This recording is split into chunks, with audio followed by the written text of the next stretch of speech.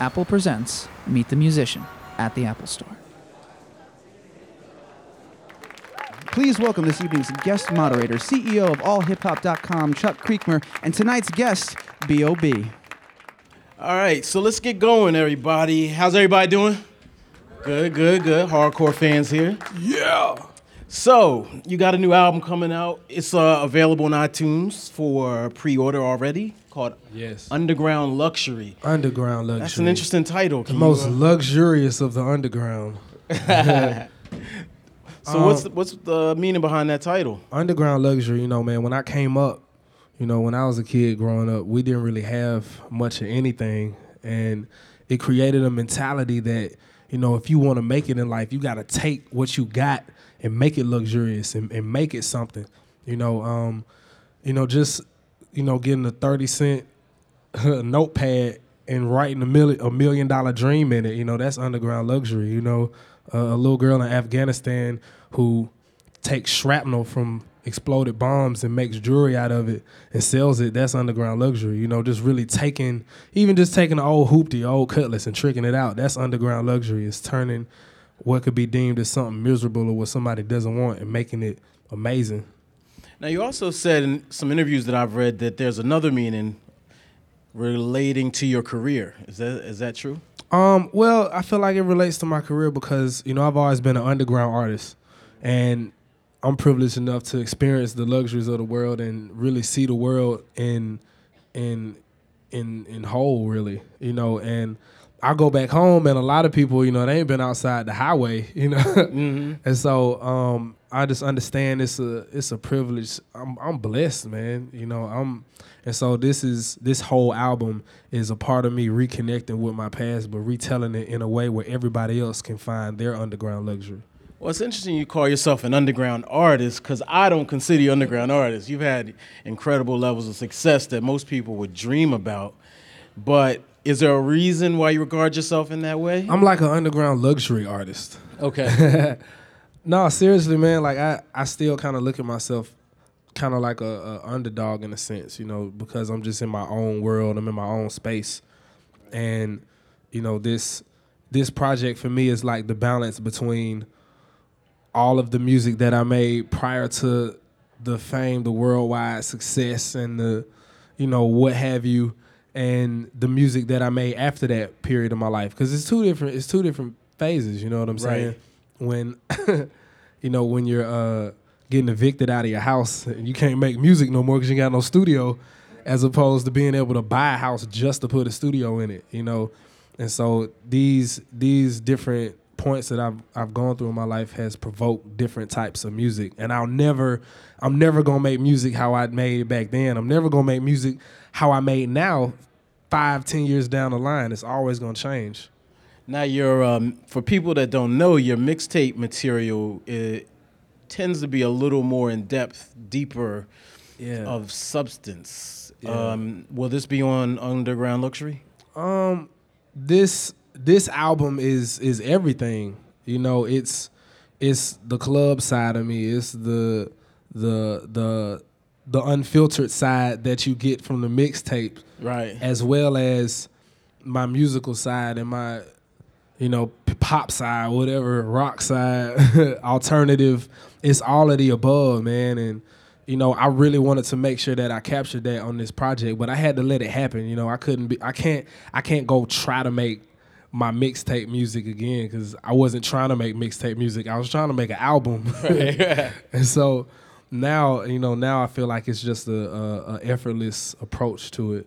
Now, you just recently dropped some new music, All I Need, and you also have Headband. All I Want and Headband, but there's a huge difference between those two records. The odd thing to me is that All I Want is about money, but it's performed in a way that you almost don't know that if you're kind of not quite paying attention. Yeah. It's many different levels to that song, when you want to be successful, you need money, when you want to buy certain things that you want. And really the song is about being successful. It's about really just living your dream, whether whether or not you want to just have money to go splurge or whether you want money to support your family, you have the right to do whatever you want to do, to live whatever dream you want to live. And for me, I was telling my story and why I want money and why I want to be successful. So somebody else may hear the hook and they may feel a different type of way. They may be like, yeah, man, this is motivating for me, man. And like somebody today just told me they heard the song and cried because it was that emotional for them. And so it's not just about the money, but so to speak, it's like, shit, if I get some more money, all I want, money, money, money. All right, so we're gonna see you at Barney's tomorrow, Sha? Nah, not really, man. I mean, I'm one of them people where I just like what I want. You know, when I grew up, man, like I couldn't have like parties at my house. I couldn't celebrate my birthday party with my friends at my house. I couldn't have people over. You know, it was quite the uninhabitable type of place I lived in, and so, you know, all these situations just made me want more. You know, it really created this insatiable appetite to be better and to improve myself. And I think that's really where it all stems from. How have you evolved? You have gone through a few different incarnations of your career. Lyrically and musically, I might add. Not just, you know, most people focus on just lyrics, but you've evolved as an actual musician. And this is a little different. You produced it yourself. I think, you know, before I wanted to show people that I knew music, and now I'm showing people that I know people. And, you know, really, a lot of where it comes from, man, is just me being who I am, you know, and experiencing what I experience. All music comes from the experience that because I'm just talking about my life. And, you know, what I talked about, you know, back when I first started, created the fame that I have now. And so now I'm just talking about what it is now. And, right. And, you know, now it's more about culture for me. You know, it's more about really tapping into the fabric of society, you know, sonically changing, you know, the perception of music, you know. And at the same time, you know, music is therapy for people. You know, music is a transporter. Music takes you from one place to another place, you know. Do you ever feel pressure? I mean, right now it's just especially the younger artists. It's extremely competitive, and you're on the cusp of being a veteran. You're kind of right in the middle, where you have these young dudes nipping at your heels, but you're still very established in your own right. You know, man, there's really nobody who can do what I do, you know, and I pridefully say that because I work hard making music. You know, honestly, like artists, we try to make what we do seem like we just, you know, I just woke up and made this hit record. Right. I mean, but don't get me wrong, like all these songs on this project, they came in a very natural way where it didn't really take time because, you know, they just happened that way. But, you know, I spend a lot of time, you know, making sure that things sound how they need to sound and, you know, just really, you know, I don't even record a verse unless I feel it. You know, I'm not just going to sit and write it because I don't want to think like a rapper or a producer. I'm thinking more like a DJ, you know what I'm saying? I'm thinking like, all right, what needs to happen here? What would be dope to happen here? You know, sometimes thinking like a rapper or a producer may get in the way of what could creatively happen. That would be amazing, you know? I've always often wondered, like, what does B.o.B listen to? Like, your style is so broad, but... And I can tell there's a lot behind it, not just hip hop. What else do you enjoy? Man, I listen to a lot of EDM music, man, like trancey. You know, the type of music if you just so happen to be rolling up one day and you put your Pandora on, you know, it's like right. What would come up on that station, you know. But, I mean, I'm more, you know, when I listen to music for pleasure, I'm typically not really listening to, like, you know, hip-hop unless I'm trying to, like, party or, like, you know, turn up for the night. Yeah. Now, for a brief moment there, we thought, you know, Kendrick Lamar. I know this is a little old, but I have to address it since I have you here. You know, he kind of laid it out there for really the whole young generation. You know, the younger generation, if you will, of hip hop. And you were one of the few that responded. Did you take that personally, or were you more or less just trying to let him know Hip hop is many different things. You know, it's more than just music. You know, it's a lifestyle. It's a lifestyle, and sometimes it's a sport. And this was one of those situations where it was a sport. You know, and so I think for me, I had fun making that record because it's like now I can just do something just to do it. You know. But, you know, I really don't think anybody got offended by it because if you are an MC, you're supposed to feel that way. It's like, I wouldn't even want to listen to somebody if they was like, well, I think I'm all right. Right. It's like, why would I want to listen to that? And so everybody, you know, it's like hip-hop is like, even if you're not really talking about anybody, when you get on the mic, it's like you just got this brolic mentality like, I'm ready for whatever. It's like you just embody that. Right. Now, a lot of people feel like, well, you come from Atlanta. A lot of people, like I was looking at an interview with Young Dro, and he was just like, you know, Atlanta, we don't ciphers, we don't do that. You know, it's no big deal to us. And it's oddly enough, T.I. was complaining that there was no Grand Hustle cipher. So I thought that was a kind of almost a contradiction. Well, you know, we of course we did the cipher one year, the BET Hip Hop Awards, but. You know, I think to kind of piggyback off what Dro was saying is that in the Southern culture, the way that we grew up on hip hop, it wasn't really so much about the cipher, you know, as much as it you know is in you know hip hop, very heavily hip hop oriented areas such as you know New York. But you know, it's just we gotta, for us, it's more about the swag. You know, it's more about the feeling that goes into it, more so than the bars. You know what I'm saying? Cause like West Side. Bang head. Well, bro. Right. It's a character, man. It really is. Okay. Who are your top 5 artists? Oh man. I usually say top 5 MCs, but for you, I'm gonna ask. You can leave it open. Man, that's a tough question for me because I listen to so many. You know, this year I listened to a lot of different albums, man, from J. Cole to 2 Chainz to Eminem's project and. You know, even before that, I was actually bumping Kendrick's album. I thought that was a classic album as well. But I mean, it's really everything, man. I really don't have a favorite, you know, because I'm listening to lounge music one day. I may get an idea, sample something, and then I can't listen to it no more because that's why I really try not to sample because I'll sample it and I can't listen to this no more. I sampled it. You feel like it gets compromised? Yeah, it's like it gets monotonous because every time when I play the album, every time I pass by that song, I'm gonna be like, I hear this so much. Okay. You are about to be you're trying to be a mogul, a businessman, an owner, your own label. She's with that. She's like, yes. No, keep clapping. I like it. I was surprised to hear that because you know you're such an eccentric artist. You know, regarded as like this consummate artist. You know, usually those people stay artists. Yeah, you know, I really had to grow from a musician to an artist, and from an artist to a businessman, and I think just naturally allowing myself to do that because I'm the type of person where I just want to expand always. You know, if you know, I didn't always play the guitar. I didn't always sing. I didn't always, I wasn't always as creatively visual as I become. So, you know, I think just, you know, giving myself time to know what I like and not just doing something just to do it. And then it failed and then you'd be like, oh, well, I wasn't meant to do that. And it's like, no, you just didn't give yourself time to develop things, you know. All right, so everyone get your questions together. We're going to take some Q&As right now. How you doing? My name is Mark.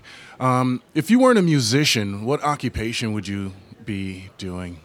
I would probably be a chef or a research scientist. Can you explain that? We have to know. A chef because, you know, you get creative freedom to cook what you want to cook. You know, you just whatever, you get an idea for it. And a research scientist because I'm like, you know, I was the kid in high school who was on the computer all day researching conspiracy theories and, you know what I'm saying, trying to get to the bottom of things. So I just naturally had this, you know, need to want to, you know how to manipulate things and how they work. All right. Hi. Do you ever, in your career, at the end of your career, plan on getting married? Dang. What question is coming next? No, Do you ever plan on getting married? Eventually, but it's so far down the line for me. I can't even really see it yet. But it'll happen, in due time with life. But I'm 24 now, so yeah. You a baby. Oh yeah, I'm a Scorpio. My birthday's on November 15th, so so as a birthday gift, I would just ask everybody pre-order my album, and we're even. Hi, my name is Rowan. Do you have any words of wisdom for young artists out there starting off their careers? Okay, I'm glad you asked that. When you're an aspiring artist, everybody's always like, you need to find your thing. You need to, find what makes you you. No matter what you do, it's gonna have your DNA in it. All you have to do is just be yourself and just say what you want to say. Like when you're writing a lyric, or just say what you would naturally say in conversation. There's really nothing to find because you're there. All you have to do is just make it better. And that's something that, I constantly, tell myself whenever I get writer's block or whenever I get stuck with something. And I think that's what I would tell myself 10 years ago. Okay. All right. So we can take another question. What's happening? I want to ask, what's one of the biggest things you notice, if there is a difference, between maybe your American fan base and your international fan base as far as like loyalty, culture, and how they support you as an artist? I think when I'm overseas, the love seems to be more about the music, than anything. Like it'll be a song that I release over here, and then overseas they'll go crazy for it. Like, you know what I mean? It'll be like they'll play it on the radio, and they don't even play it here. And so, it just kind of lets me know where, just the difference in the cultures, really. Yeah. Hey, how you doing? My name is Javier. Yup. Who's an artist that you haven't worked with yet that you really want to work with or looking forward to work with? Man, I used to have a wish list, but I feel like I kind of knocked everything. I checked everything off of that. Once you get Eminem in your, it's kind of like yeah, that was like for me. I grew up listening to Eminem, DMX, and like Nas and Tupac were like the four main MCs I listened to. So, of course I couldn't work with all of them, but after working with them, I pretty much satisfied that side of me, that 15-year-old side that's like, yeah, I'm in the lab. Hi. What's up? I'm sure you were in the beginning of your career, you were just as good as you are now. What's the difference between the B.o.B that nobody knew about back in 2007 and the B.o.B that's topping charts now? Exactly how you explained it. Was that one event? Or like one person you toured with or something like that? It's different phases, man, because when I was an underground artist, I didn't want to be dubbed as a rapper. That really bothered me. When I had the song Haters Everywhere We Go, I was like, no, I'm not just a rapper. I can play the guitar, I can sing. And so then I went in this phase where all I wanted to do was just rock out with a band. And everybody was like, yo, Bob, don't just stop rapping. Like, keep rapping. And so then I blew up and had huge pop success. And everybody was like, man, he's a pop star, world-renowned pop star. And I was like, hold on now, I'm an MC. And it's like, that's what we called you at first. So it's like, now, man, I don't really have a preference at all, man. Like, good music is good music. If I make a rock song and it ends up being a #1 rock song, then that's a success. It's just me being me. As long as it comes naturally, I don't have an issue with anything. Hello, how you doing? How you doing? I just want to know, like, far as making your own label and stuff like that, is anything else you want to do, like, far as acting, like anything else besides music? Absolutely. I've actually started acting already. I did something for Single Ladies, and I'm about to make another appearance on another show, which I'm not gonna say yet. But I think for me, I'm one of them people where I don't want to mess up, so I'm like really, I like to approach everything with being prepared. So eventually, you know, of course, I already announced me starting my label. I'm not really like looking for artists, like digging, but I'm like watching. I'm just watching to see what catches my eye, and you know, eventually I'll get into movies and you know, more entrepreneurial things. I